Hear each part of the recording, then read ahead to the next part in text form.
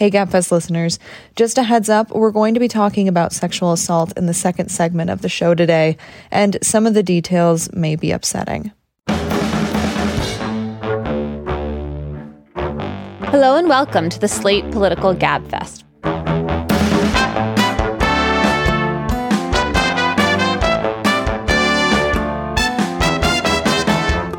For Thursday, May 4th, the Why Didn't You Scream edition. I'm Emily Bazelon from the New York Times Magazine and Yale Law School. David Plotz is away this week, and so I am delighted to be joined by Jamelle Bouie, who is a columnist for the New York Times. Hey, Jamelle. Hello. And also with us, of course, is John Dickerson of CBS News Primetime. Hi, John. Hello, Emily. Hello, Jamelle. On the show today, we'll talk about the fight over the debt ceiling. Is there a way out of what looks like a huge impasse that could lead to a default on the national debt? Our second topic is a trial about the allegations that the writer E. Jean Carroll has made of rape and defamation against former President Donald Trump. And third, we'll talk about how Republicans are using their supermajorities in state legislatures in some ways to defy the will of the voters. And finally, we'll have cocktail chatter. When it comes to weight loss, no two people are the same. That's why Noom builds personalized plans based on your unique psychology and biology. Take Brittany. After years of unsustainable diets, Noom helped her lose 20 pounds and keep it off. I was definitely in a yo-yo cycle for years of just losing weight, gaining weight, and it was exhausting. And Stephanie. She's a former D1 athlete who knew she couldn't outtrain her diet, and she lost 38 pounds. My relationship to food before Noom was never consistent. And Evan, he can't stand salads, but he still lost 50 pounds with Noom. I never really was a salad guy. That's just not who I am. Even through the pickiness, Noom taught me that building better habits builds a healthier lifestyle. I'm not doing this to get to a number. I'm doing this to feel better. Get your personalized plan today at Noom.com. Real Noom users compensated to provide their story. In 4 weeks, the typical Noom user can expect to lose 1 to 2 pounds per week. Individual results may vary.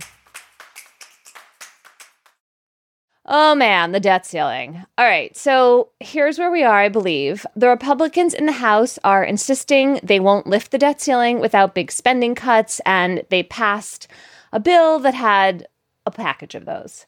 President Biden is saying that he is not going to agree to those spending cuts because that would amount to holding the American economy hostage. These are not budget negotiations, he's saying. This is just about paying off the nation's debts. For over 200 years, America's never, ever, ever failed to pay its debt. To put in the capital and colloquial terms, America is not a deadbeat nation. We have never, ever failed to meet the debt.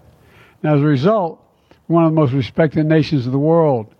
We pay our bills, and we should do so without reckless hostage-taking from some of the mega Republicans in Congress. Janet Yellen, our Treasury Secretary, is saying that the country could run out of money to pay its bills on June 1st, which is now being called the X date.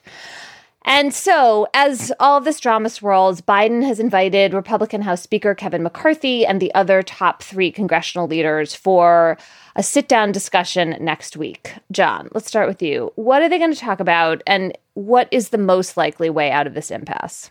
Part of being able to describe what they're going to talk about is a part of the answer to your second question, which is that there are 2 routes, I think, that are the most reasonable. One is that essentially both sides agree to kind of gaslight everybody. Biden is saying these talks are about spending in the normal budget process. They have nothing to do with the debt limit. And if McCarthy allows him that fiction, this is one route. I'm not saying it's a possible route, but it's one of the possible routes. McCarthy allows Biden to say we didn't lift the debt ceiling because we were extorted, but then agrees to a bunch of spending reductions as a part of the normal budget process. The government runs out of money and would need a continuing resolution to fund the government in September. So these 2 things are sort of happening at the same time. So an ultimate agreement would require some sort of everybody agreeing to a public fiction. Now, that's really complicated because the actual spending reductions, they're huge. There's a huge gap between the House position and the White House position, but that's one way this could get resolved. The other way it gets resolved is there's a discharge petition that the Democrats have put forward. All you need is 218 votes in the House to pass a discharge petition. for a clean debt ceiling increase. That would require needing 5 Republicans for the Democrats. And the idea might be that the White House would agree to some cuts that Republicans have offered, say, clawing back some of the money that was sent out to the states for COVID-19 relief that wasn't spent, something that would appease some small number of Republicans and have them say, we don't want to crash the economy. The White House has agreed to these things. We will lift the debt ceiling and vote with this discharge petition, and then we'll work out all our spending fights in the normal spending budget process. They would get absolute white-hot power of the sun rage from the Republican base, but you might be able to find 5 Republicans who could go that route. Jamel, do you hate the debt ceiling as much as I do? And what do you think is going to happen? I do hate the debt ceiling a lot. I think it is a very silly thing for a modern country and a modern economy to have. I have no idea what's going to happen, but I do think it's interesting that people are talking seriously about the idea that the debt ceiling itself just might be unconstitutional, which is a view that I have. Typically, when people talk about this, they talk about it in terms of the 14th Amendment and Section 4 of the 14th Amendment. Very, very quick history of this section. It's basically a response to political fears after the Civil War that if former Confederates got back into Congress, what they would do is they would repudiate Union debt, meaning Union debtors couldn't get their money back because the Union had done that for Confederate debt. They basically, Confederate debt is invalid, doesn't count anymore. And so to prevent that from happening, this is inserted into the 14th Amendment during the drafting process. And so a lot of the argument is like, well, this is a very clear instruction that like you simply cannot call the public debt into question. There are legal scholars who have argued, drawing on opinions later from the Supreme Court, that the public debt, that clause should be considered in very expansive terms, that the validity of the debt of the United States is then brought into question whenever the government takes an action that might suggest that it won't honor all of its obligations. And I think that's all right. But I also think it's worth saying that there is another way to approach the constitutional question, which is that the debt ceiling essentially gives the president 2 contradictory instructions. So Congress passes a budget. It's signed. That budget is law. The president has to fulfill the terms of that budget. The president can't decide that he's not going to spend money on one thing, that he's going to raise taxes for something else. The budget, clear instructions the president has to follow. And any discretion is discretion that Congress has to give to the executive branch in one way or another. The debt limit says you cannot issue additional debt past this point to cover obligations already incurred. And so if to fulfill the law as written by Congress, the president has to issue debt, but can't because of the debt limit, this essentially forces the president to do one of 2 unconstitutional actions: unilaterally cut spending or unilaterally raise taxes.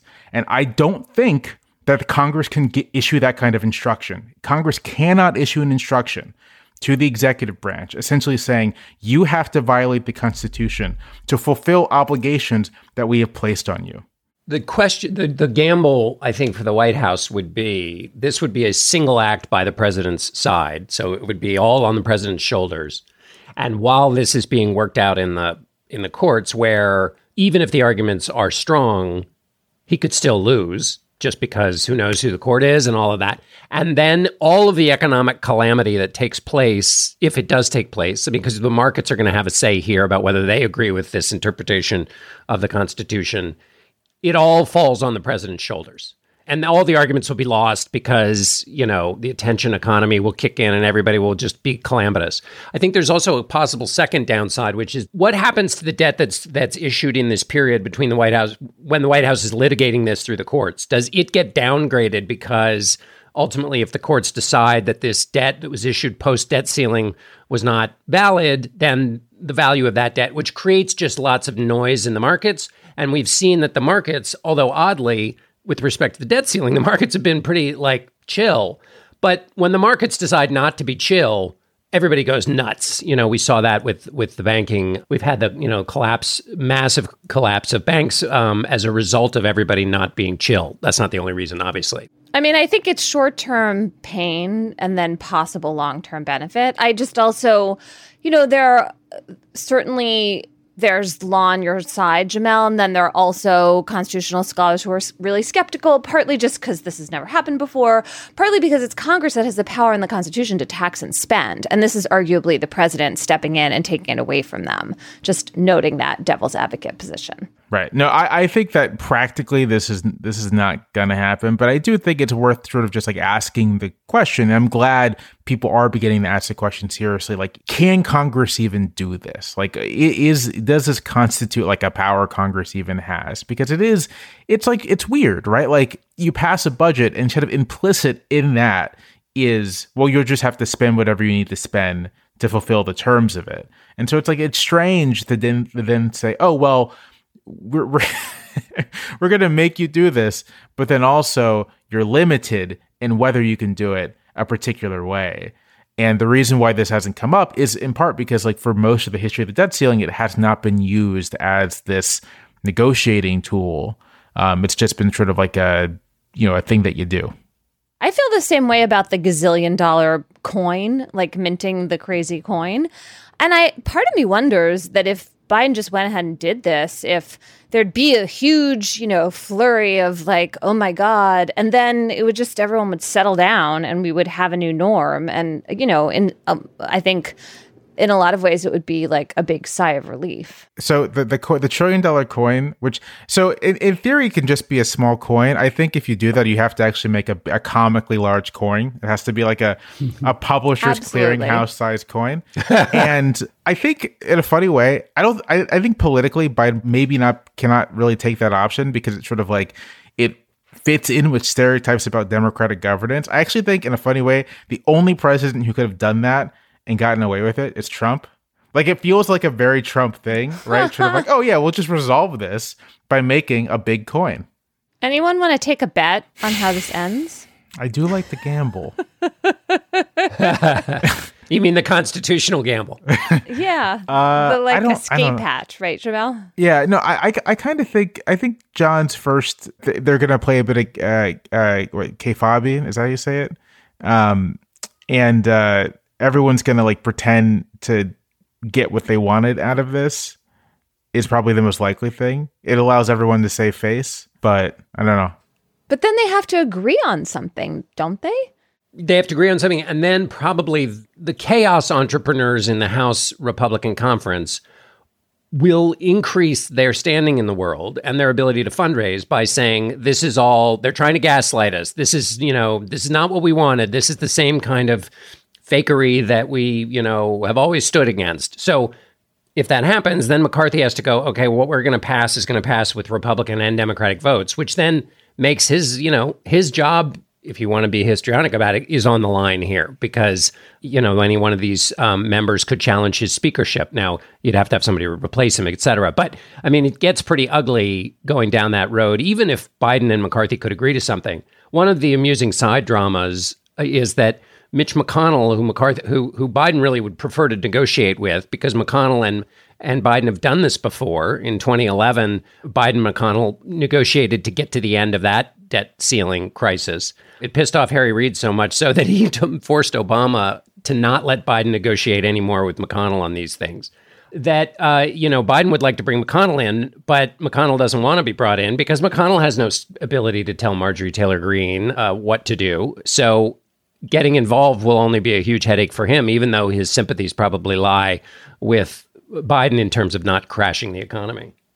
Slate Plus members, you get bonus segments every week. You also get extra benefits, like you won't have to hit the paywall on the Slate site, and you'll get bonus segments on other Slate podcasts. Today, John and Jamel are going to share with us their latest cooking wisdom. It's going to be excellent. I am going to learn a lot. So please go to slate.com/Gabfest Plus to become a member today.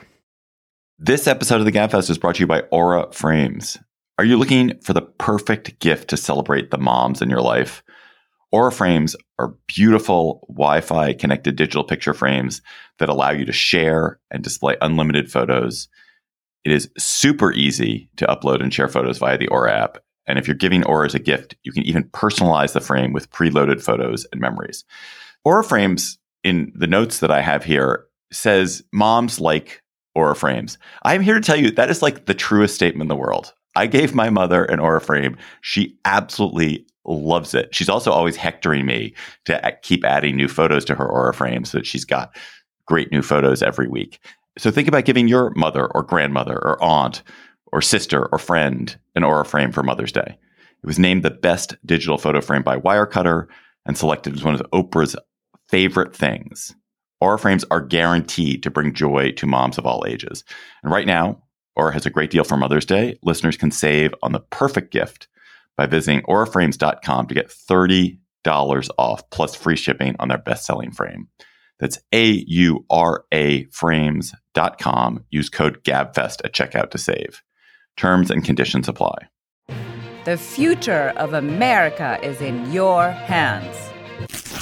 This is not a movie trailer, and it's not a political ad, but it is a call to action. I'm Mila Atmos, and I'm passionate about unlocking the power of everyday citizens. On our podcast, Future Hindsight, we take big ideas about civic life and democracy and turn them into action items for you and me. Every Thursday, we talk to bold activists and civic innovators to help you understand your power and your power to change the status quo. Find us at futurehindsight.com or wherever you listen to podcasts. Let's move on to our second topic. In the midst of the Me Too movement, the writer E. Jean Carroll came forward with a really disturbing story about running into Donald Trump one night in the mid-1990s as he was coming into Bergdorf Goodman, the department store. Let's listen to a clip of Carroll telling the story to Anderson Cooper in 2019. I was coming out. And he was coming in, he was standing out, and he put his hand like this. So I did not go through the revolving door. He came in, he said, "Hey, you're that advice lady." And I said, "Hey, you're that real estate tycoon." He said, "Come advise me. I want to buy a present." I said, "Oh, for who?" He said, "For a girl." He was going to get some lingerie. And I am just like, oh, well, I can dine out forever on this story. We're going to go get lingerie. You say you go up to the lingerie department and no one is around. And there are 2 or 3 boxes on the counter. The fancy, remember the old-fashioned lingerie boxes, and a filmy see-through bodysuit. I used to be a writer at Saturday Night Live. I see an entire sketch of making Donald Trump put this filmy thing over his pants. That is what I'm thinking. So for you, this was kind of a New York moment. Like one of the those best just like the best New York. Donald Trump is going to put on a filmy bodysuit. It's like, oh, I couldn't. So let's go in the dressing room. I thought, yeah, I'm going to make him put pants on. Walked in, and the minute I was in there, he shut the door and pushed me up against the wall and bang my head on the wall and kissed me. It was so shocking. So he pushed me, held me with his shoulder, and I was wearing a coat dress and tights, and he pulled down the tights. And so that's he pulled it with both hands, with one hand. One. And that was when it turned serious. I realized that this was a fight. So usually allegations like these that are made many years later would not get a hearing in court. But last May, New York passed a law that gives adult victims of sexual assault a one-time opportunity to file a civil case, even if the statute of limitations has long ago expired.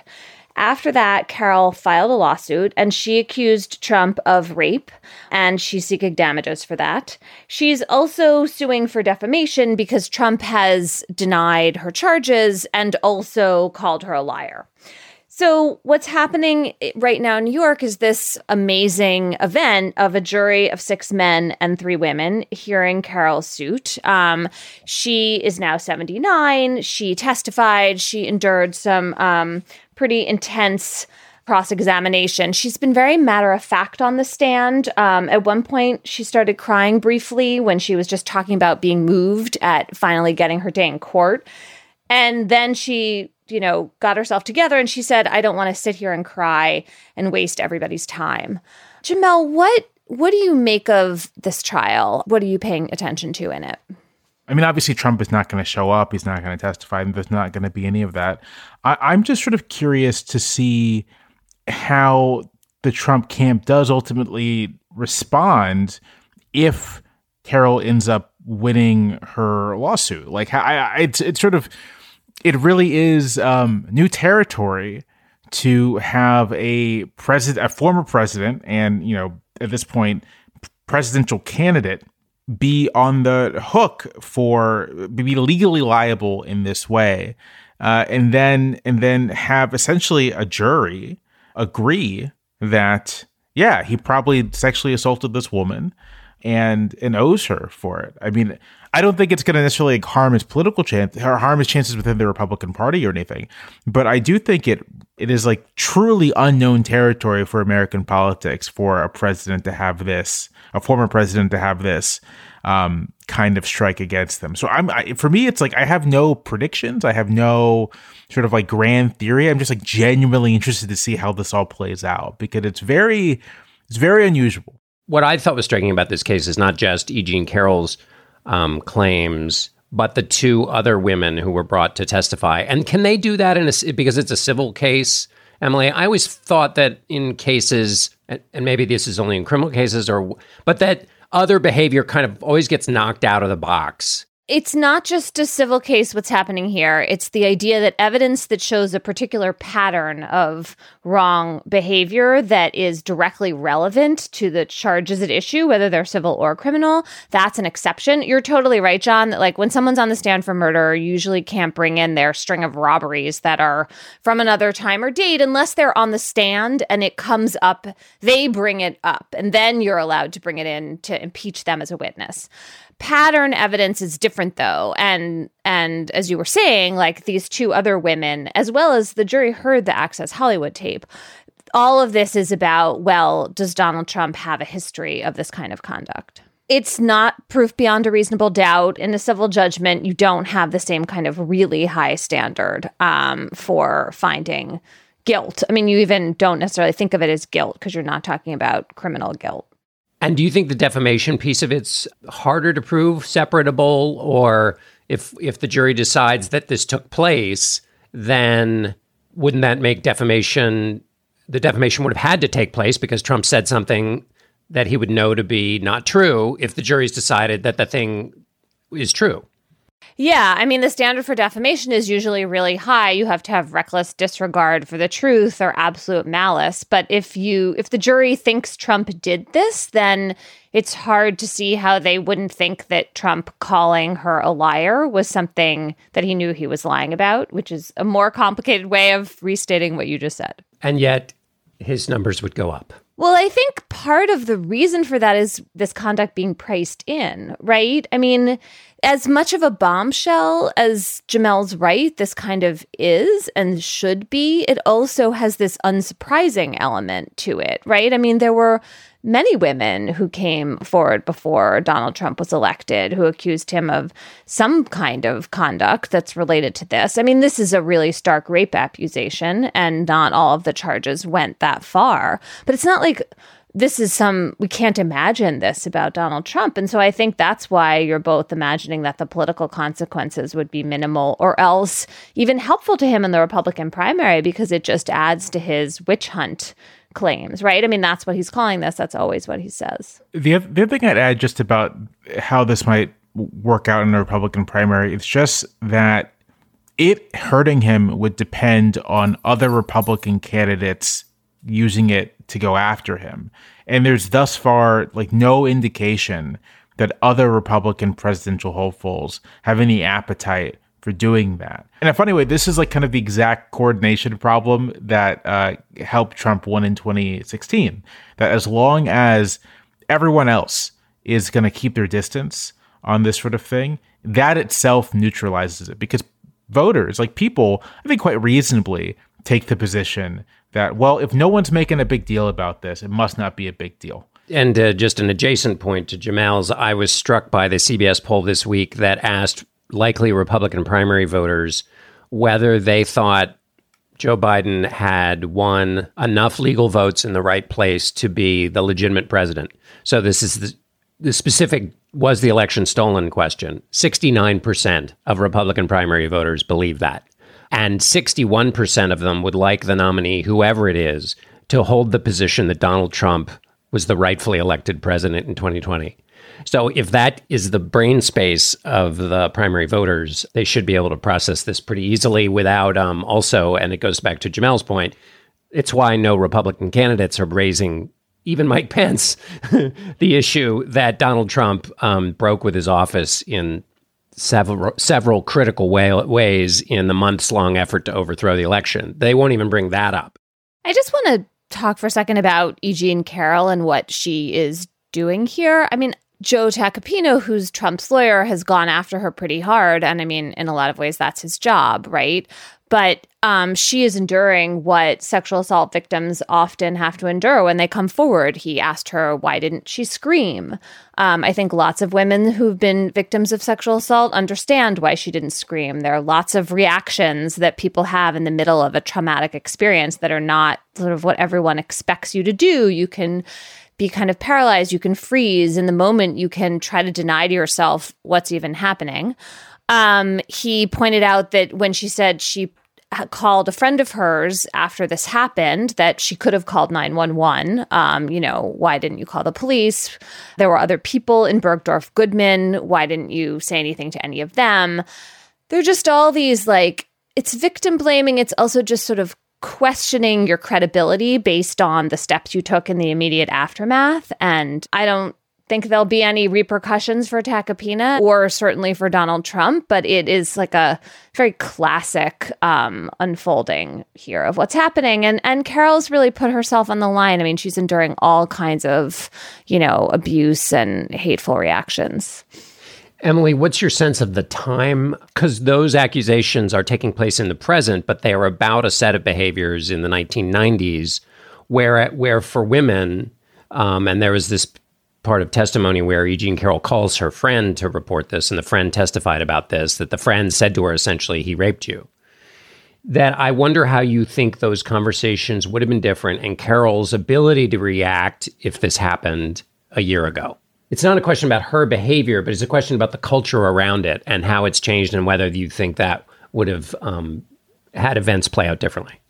Yeah, I mean, I think for some people, there's this greater awareness that, like, this is terribly wrong and that you should speak out and condemn in the moment. Not to say that you would necessarily scream when you wouldn't have before, but that you might have felt more comfortable coming forward.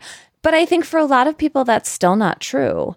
And sexual assault remains terribly shaming in a lot of situations. And there are all kinds of reasons why people want to deny that traumatic experiences happen to them, because then you have to really grapple with it. And I think there's like a very human self-protective instinct where you sort of hope, well, maybe that's not really what happened, because then I don't have to go down to this very dark place. I guess what I was stumbling after is, to the extent anybody might believe that the Me Too movement created the conditions to make it easier to come forward. If you believe that, then in a jury, you might think, well, it's more, she should have come forward. But in the 1990s, it was even harder to come forward, I guess is what I'm saying, is that there was no Me Too movement. There was a much bigger barrier. This was, and in fact, Trump has kind of proved it in the sense that he hasn't been penalized for the Access Hollywood tape, which didn't just exist by itself. It affirmed the claims of many women who had previously come forward, and it didn't penalize him. So imagine that as being the culture in which you're operating in the 1990s. That the culture was even more closed than it is today, I guess is what I was trying to figure out.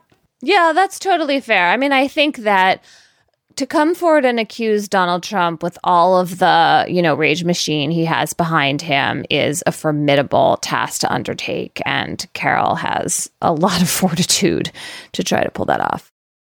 Hey, listeners, we have a new episode of Gabfest Reads that's dropping on Saturday. It's actually an interview I did with the novelist Curtis Sittenfeld, and it's about her new book, Romantic Comedy, which is about a romance at a comedy show, which is basically Saturday Night Live. It's a delightful book. I had a great time talking to Curtis. I hope you have time to listen.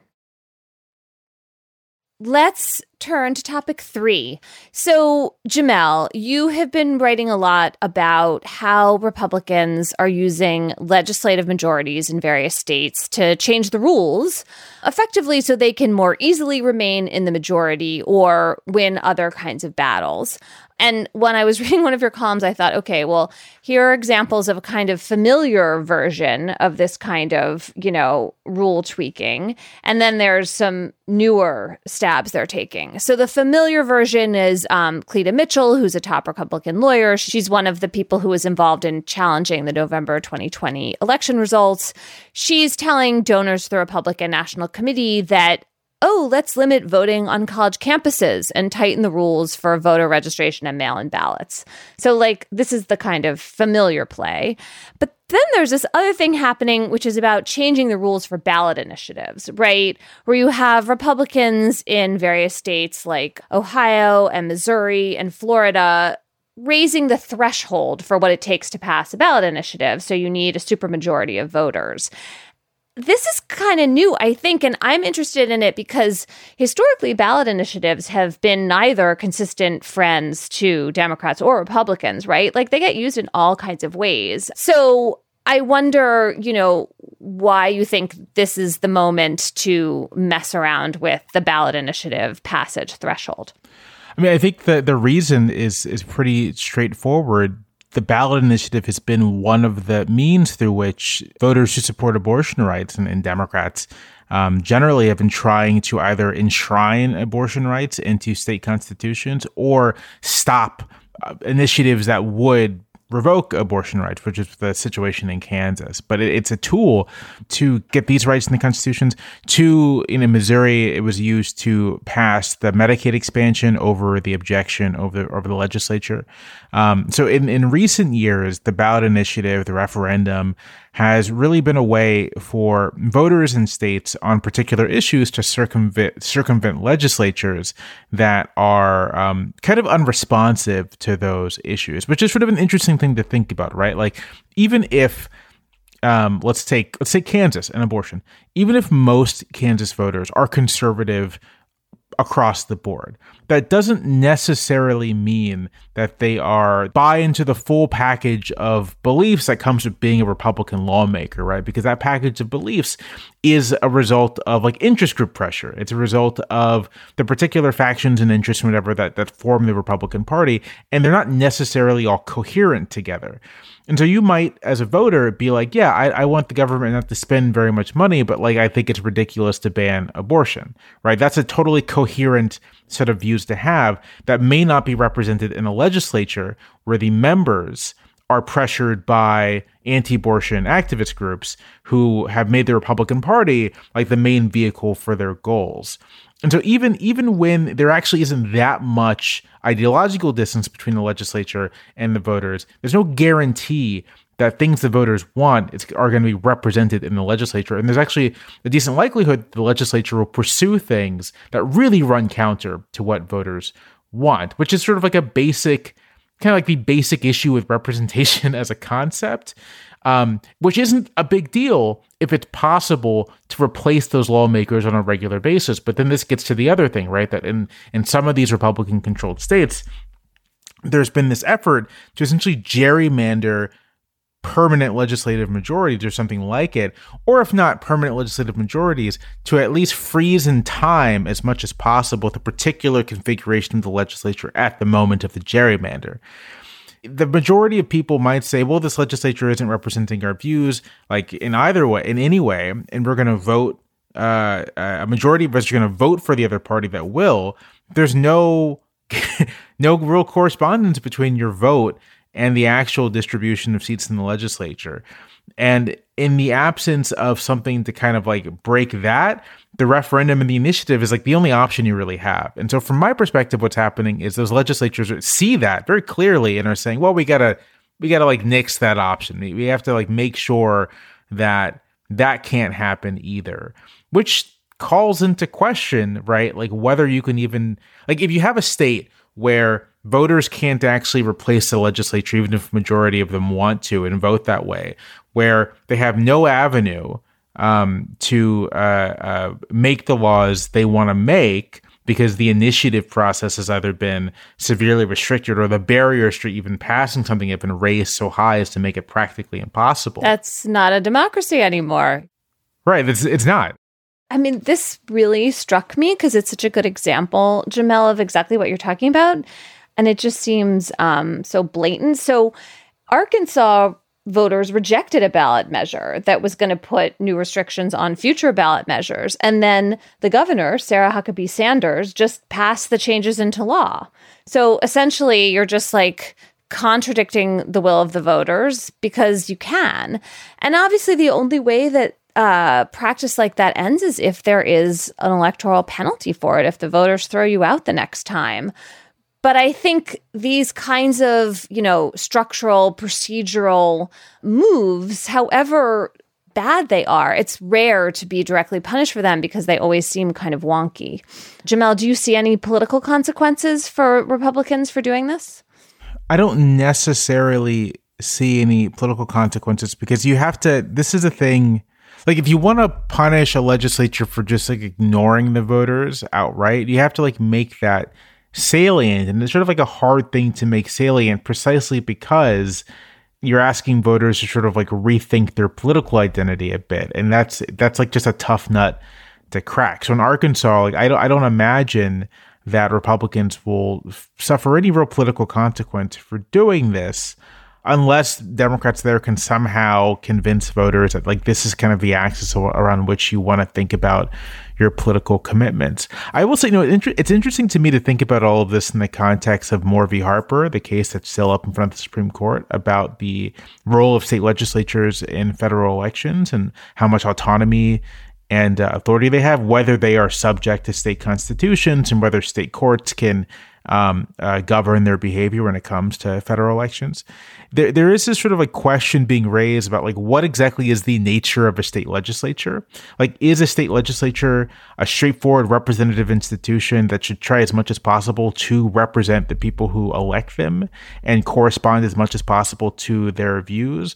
Or is a state legislature some sort of like autonomous thing in and of itself that has no obligation to do any of that? Like the independent state legislature view would suggest the latter, that like somehow the state legislature is not subject to regulation by state courts on these election issues, but like itself almost like prior to the formation of the polity itself under the state constitution. Like it's a really weird ontological claim about what a state legislature is. I think all of these things are getting to that. Like, what obligation do the state legislature actually have to the people it's supposed to represent? We're kind of recapitulating a bit some of the exact things that ultimately led to the creation of a powerful Congress.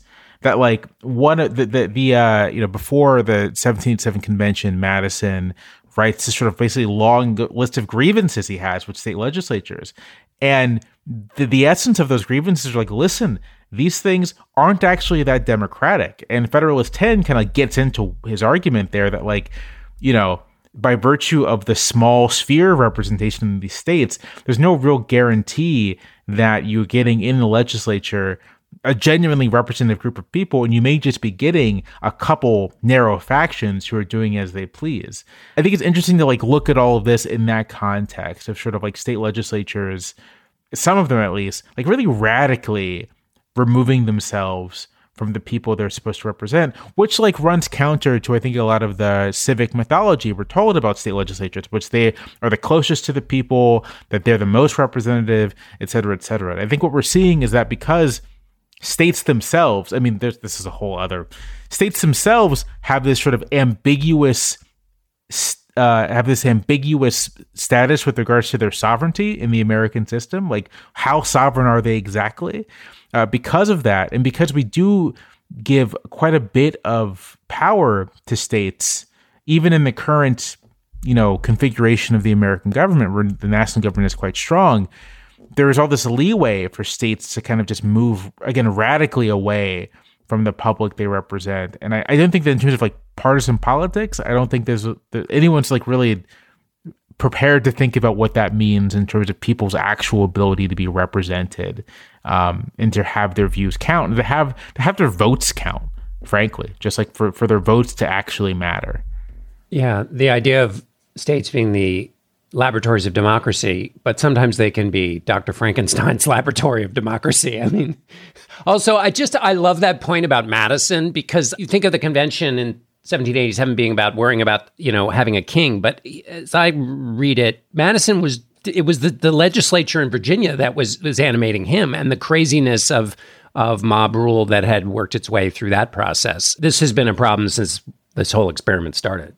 Our excellent researcher, Julia Hugan, looked up rating of democracy by state. It's from the Movement Advancement Project. So we'll put that link into the show notes. Before we close out this topic, I just wanted to pick up another thread you mentioned, Jamel, which is about abortion in particular. I mean, it's a good example, I think, right now in Republican-controlled states of this gap between your representative, your political identity, the reasons you would vote for a Republican, and then your views on abortion, right? Because I think one thing we're seeing is that when abortion is directly on the ballot, even in red states, it's not proving popular with voters, at least in, Kansas, Michigan is a purple state, Kentucky, to take away abortion rights, which is, as you said, why ballot initiatives are important right now. We haven't necessarily seen support for abortion rights translate into rejecting Republican candidates across the board. And so it's getting it directly in front of the voters that seems important. And one thing that we're going to watch, I think, is a kind of race in some of these states between trying to raise the threshold for passing a ballot initiative and getting an abortion ballot initiative onto the ballot. So like in Ohio, they're going to have a special election in August to try to raise the threshold to 60%. And that's going to, if it passes in a special election where not that many people will vote, presumably, then that's going to happen in advance of the ballot initiative that they're collecting signatures for, which would be in November. So, that's another way in which abortion rights may end up being restricted, kind of contrary to the direct popular will of the voters. All right, let us move on to cocktail chatter. Jamel, I don't know when you're going to have the time to be drinking this weekend, but surely there'll be some moment of leisure where you're being completist about some movie director or doing some other excellent cultural activity in which you will want a drink in your hand. And what will you be chattering about as the movie loads? You are right to note that I'm going to be being completist about some director. I've recently been into the films of Seijun Suzuki, a Japanese director whose work mostly in the 50s, 60s, and 70s. And, this is, I feel like as I say this, it's like, this could be some highbrow thing. But Suzuki is the opposite of highbrow. He is almost like the lowest possible brow you could have. And he worked for one of these B-movie studios in Japan that kind of just like cranked out stuff, generic scripts, cranking things out. And he got bored doing this. So beginning really in the early 60s, he takes this approach where he's like, well, what if I take one of these scripts and take out everything that's boring? Everything that isn't directly related to action or mayhem or chaos. And then I shoot that.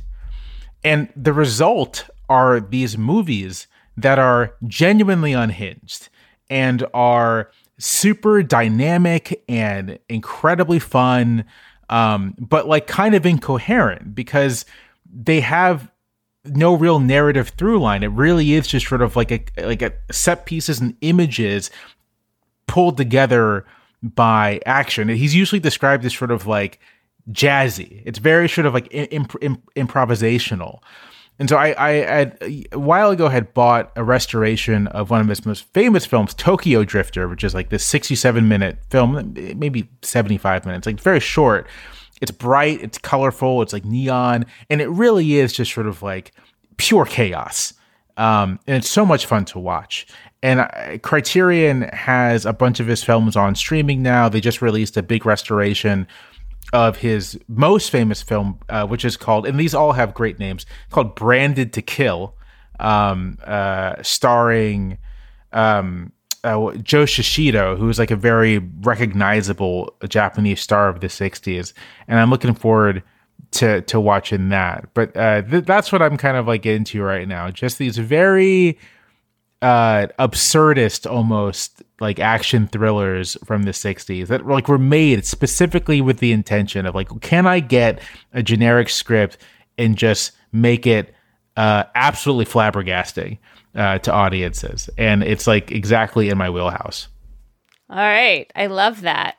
John, how about you? Drink in hand. What are you going to be chattering about this weekend? You know, sometimes when you're reading either old broadsheets or the language of some of the framers in their letters, the 97-word sentences that backwards running to the beginning go can get a little tiresome late at night when you have it.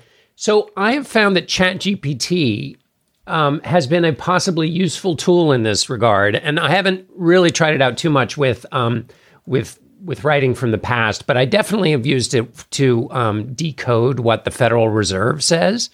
And so yesterday, the Federal Reserve wrote, in determining the extent to which additional policy firming may be appropriate to return inflation to 2% over time, the committee will take into account the cumulative tightening of monetary policy, the lags with which monetary policy affects economic activity, and inflation and economic and financial developments.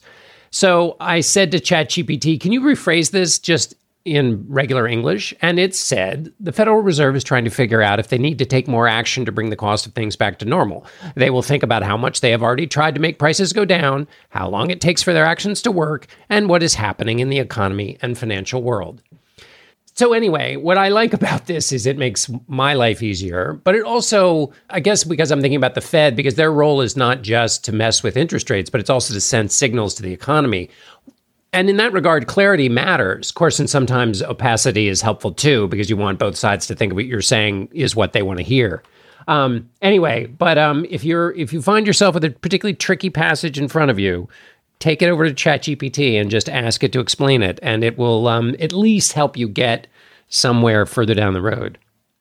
Yeah, I mean, I think it's what ChatGPT so far is best at. It's like summarizing, or, I mean, this is, I guess, more than summarizing. It's actually like offering an analytical or just sort of a simplifying version. But I think this, like, it's like you can take all this copious material and get it to like summarize it for you or tell you the best quotes or whatever. And when it summarizes it incorrectly, that's super useful too, because you're like, oh, it's missed this nuance. And it turns out that nuance is either important or, you know, that nuance was just a huge hurdle to the pure meaning of what they were trying to make. My chatter this week is about a case in Texas I've been following. It's a lawsuit brought by an ex-husband named Marcus Silva against friends of his wife who he says helped her get pills for an abortion. The lawsuit was filed in March. It's brought by Jonathan Mitchell, who is a former Solicitor General in Texas, and he was the architect of SB 8, which was that kind of like private bounty hunting law that effectively shut down a lot of Texas abortion clinics before Roe was overturned. This week, the friends of Silva's ex-wife filed their answer to this lawsuit, and they also countersued for invasion of privacy. And what interests me here is the kind of pitting of two sets of legal values against each other. So Marcus Silva is suing for wrongful death. He's saying that his fetus, it counts as a person who was murdered. And so he has this claim for damages. He's suing each of the women for $1 million. And the women are saying, wait a second, your whole case is based on private text messages that you accessed without your ex-wife's consent and without our consent. And interestingly, Silva actually filed a police report last July, before the abortion took place, in which he told the cops that he had gone through his wife's purse and searched her phone. He also told them that he had found an abortion pill, which it seems he then put back into her purse. So he, in fact, seems to have known about the abortion before it took place, since he found that pill, which is at odds with the way the lawsuit is framed. Anyway, it'll be interesting to see what happens next. There's supposed to be a hearing in June. And the reason I care about this case is, you know, it's a kind of bellwether for both sides, right? I mean, it's abortion opponents see it as a way of trying to deter people from helping other people get abortions. And then people who support abortion rights are concerned about this kind of liability going forward, especially because abortion pills and people helping each other get them and learn how to take them is such an important form of access going forward. And we have some great listener chatter today from Ted Hogeman. Let's listen. Hi, this is Ted Hogeman in Washington, D.C. Last weekend, my wife and I traveled down to Richmond, Virginia, and while we were walking around downtown near VCU's campus, we passed a strange metal building. On a whim, we decided to go check it out and learn that it was the Institute for Contemporary Arts at VCU, a free art museum. There were several striking pieces at the ICA that caught our eye, with my personal favorite being a series of magnetically levitating sculptures that made it one of the most fun experiences we've had in an art museum in a while. But that's not even the best part. Tucked at the back of a gallery on the second floor, we found what we first thought was an office space, but quickly learned was actually the Community Media Center. And I wanted to shout out Logan Cooper of the Media Center for saying hi to us when we poked our heads in her door. The Community Media Center is a recording studio and a workspace that's available to the public and dedicated to helping people learn media production techniques and technology, including a podcasting class. It was inspiring to learn about because I believe that everyone has a story to tell, and public resources like the Community Media Center are such an important part of giving more people access to the tools to better tell their stories. So, if you find yourself in Richmond, Virginia, I strongly recommend checking out the Institute for Contemporary Arts and the Community Media Center. Jamel, I partly picked that one as a tribute to your dear state of Virginia. I know it's not your part of Virginia, but still.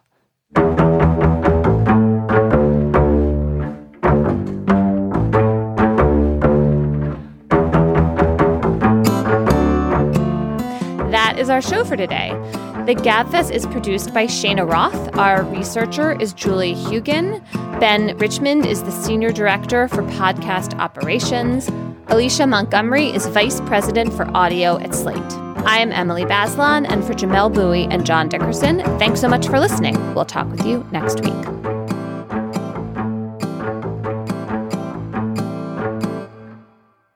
Hey, Slate Plus. So nice to be with you this week. Hope you are doing well.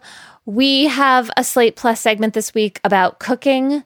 I have really not been doing very much cooking, I admit. I was away for a few weeks. I had some amazing food in Buenos Aires and Mexico City, but I did not cook any of it. I guess I could go on about that. But what I'm really hoping for is that Jamel and John, but especially Jamel, are going to share with us whatever latest dishes they are dreaming up. Jamel, do you have a cooking riff you can go on?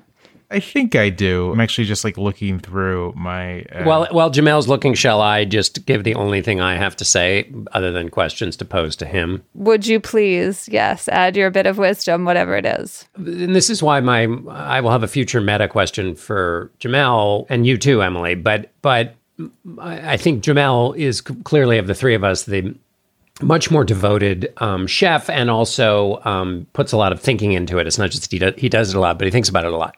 Anyway, I discovered through my wife, who's an excellent cook, is taking pieces of bread and roasting a chicken on top of the pieces of bread, which creates these incredibly delightful, crispy, very crispy pieces of bread that are infused in a particular special way with all of the essence and genius of the chicken's flavor.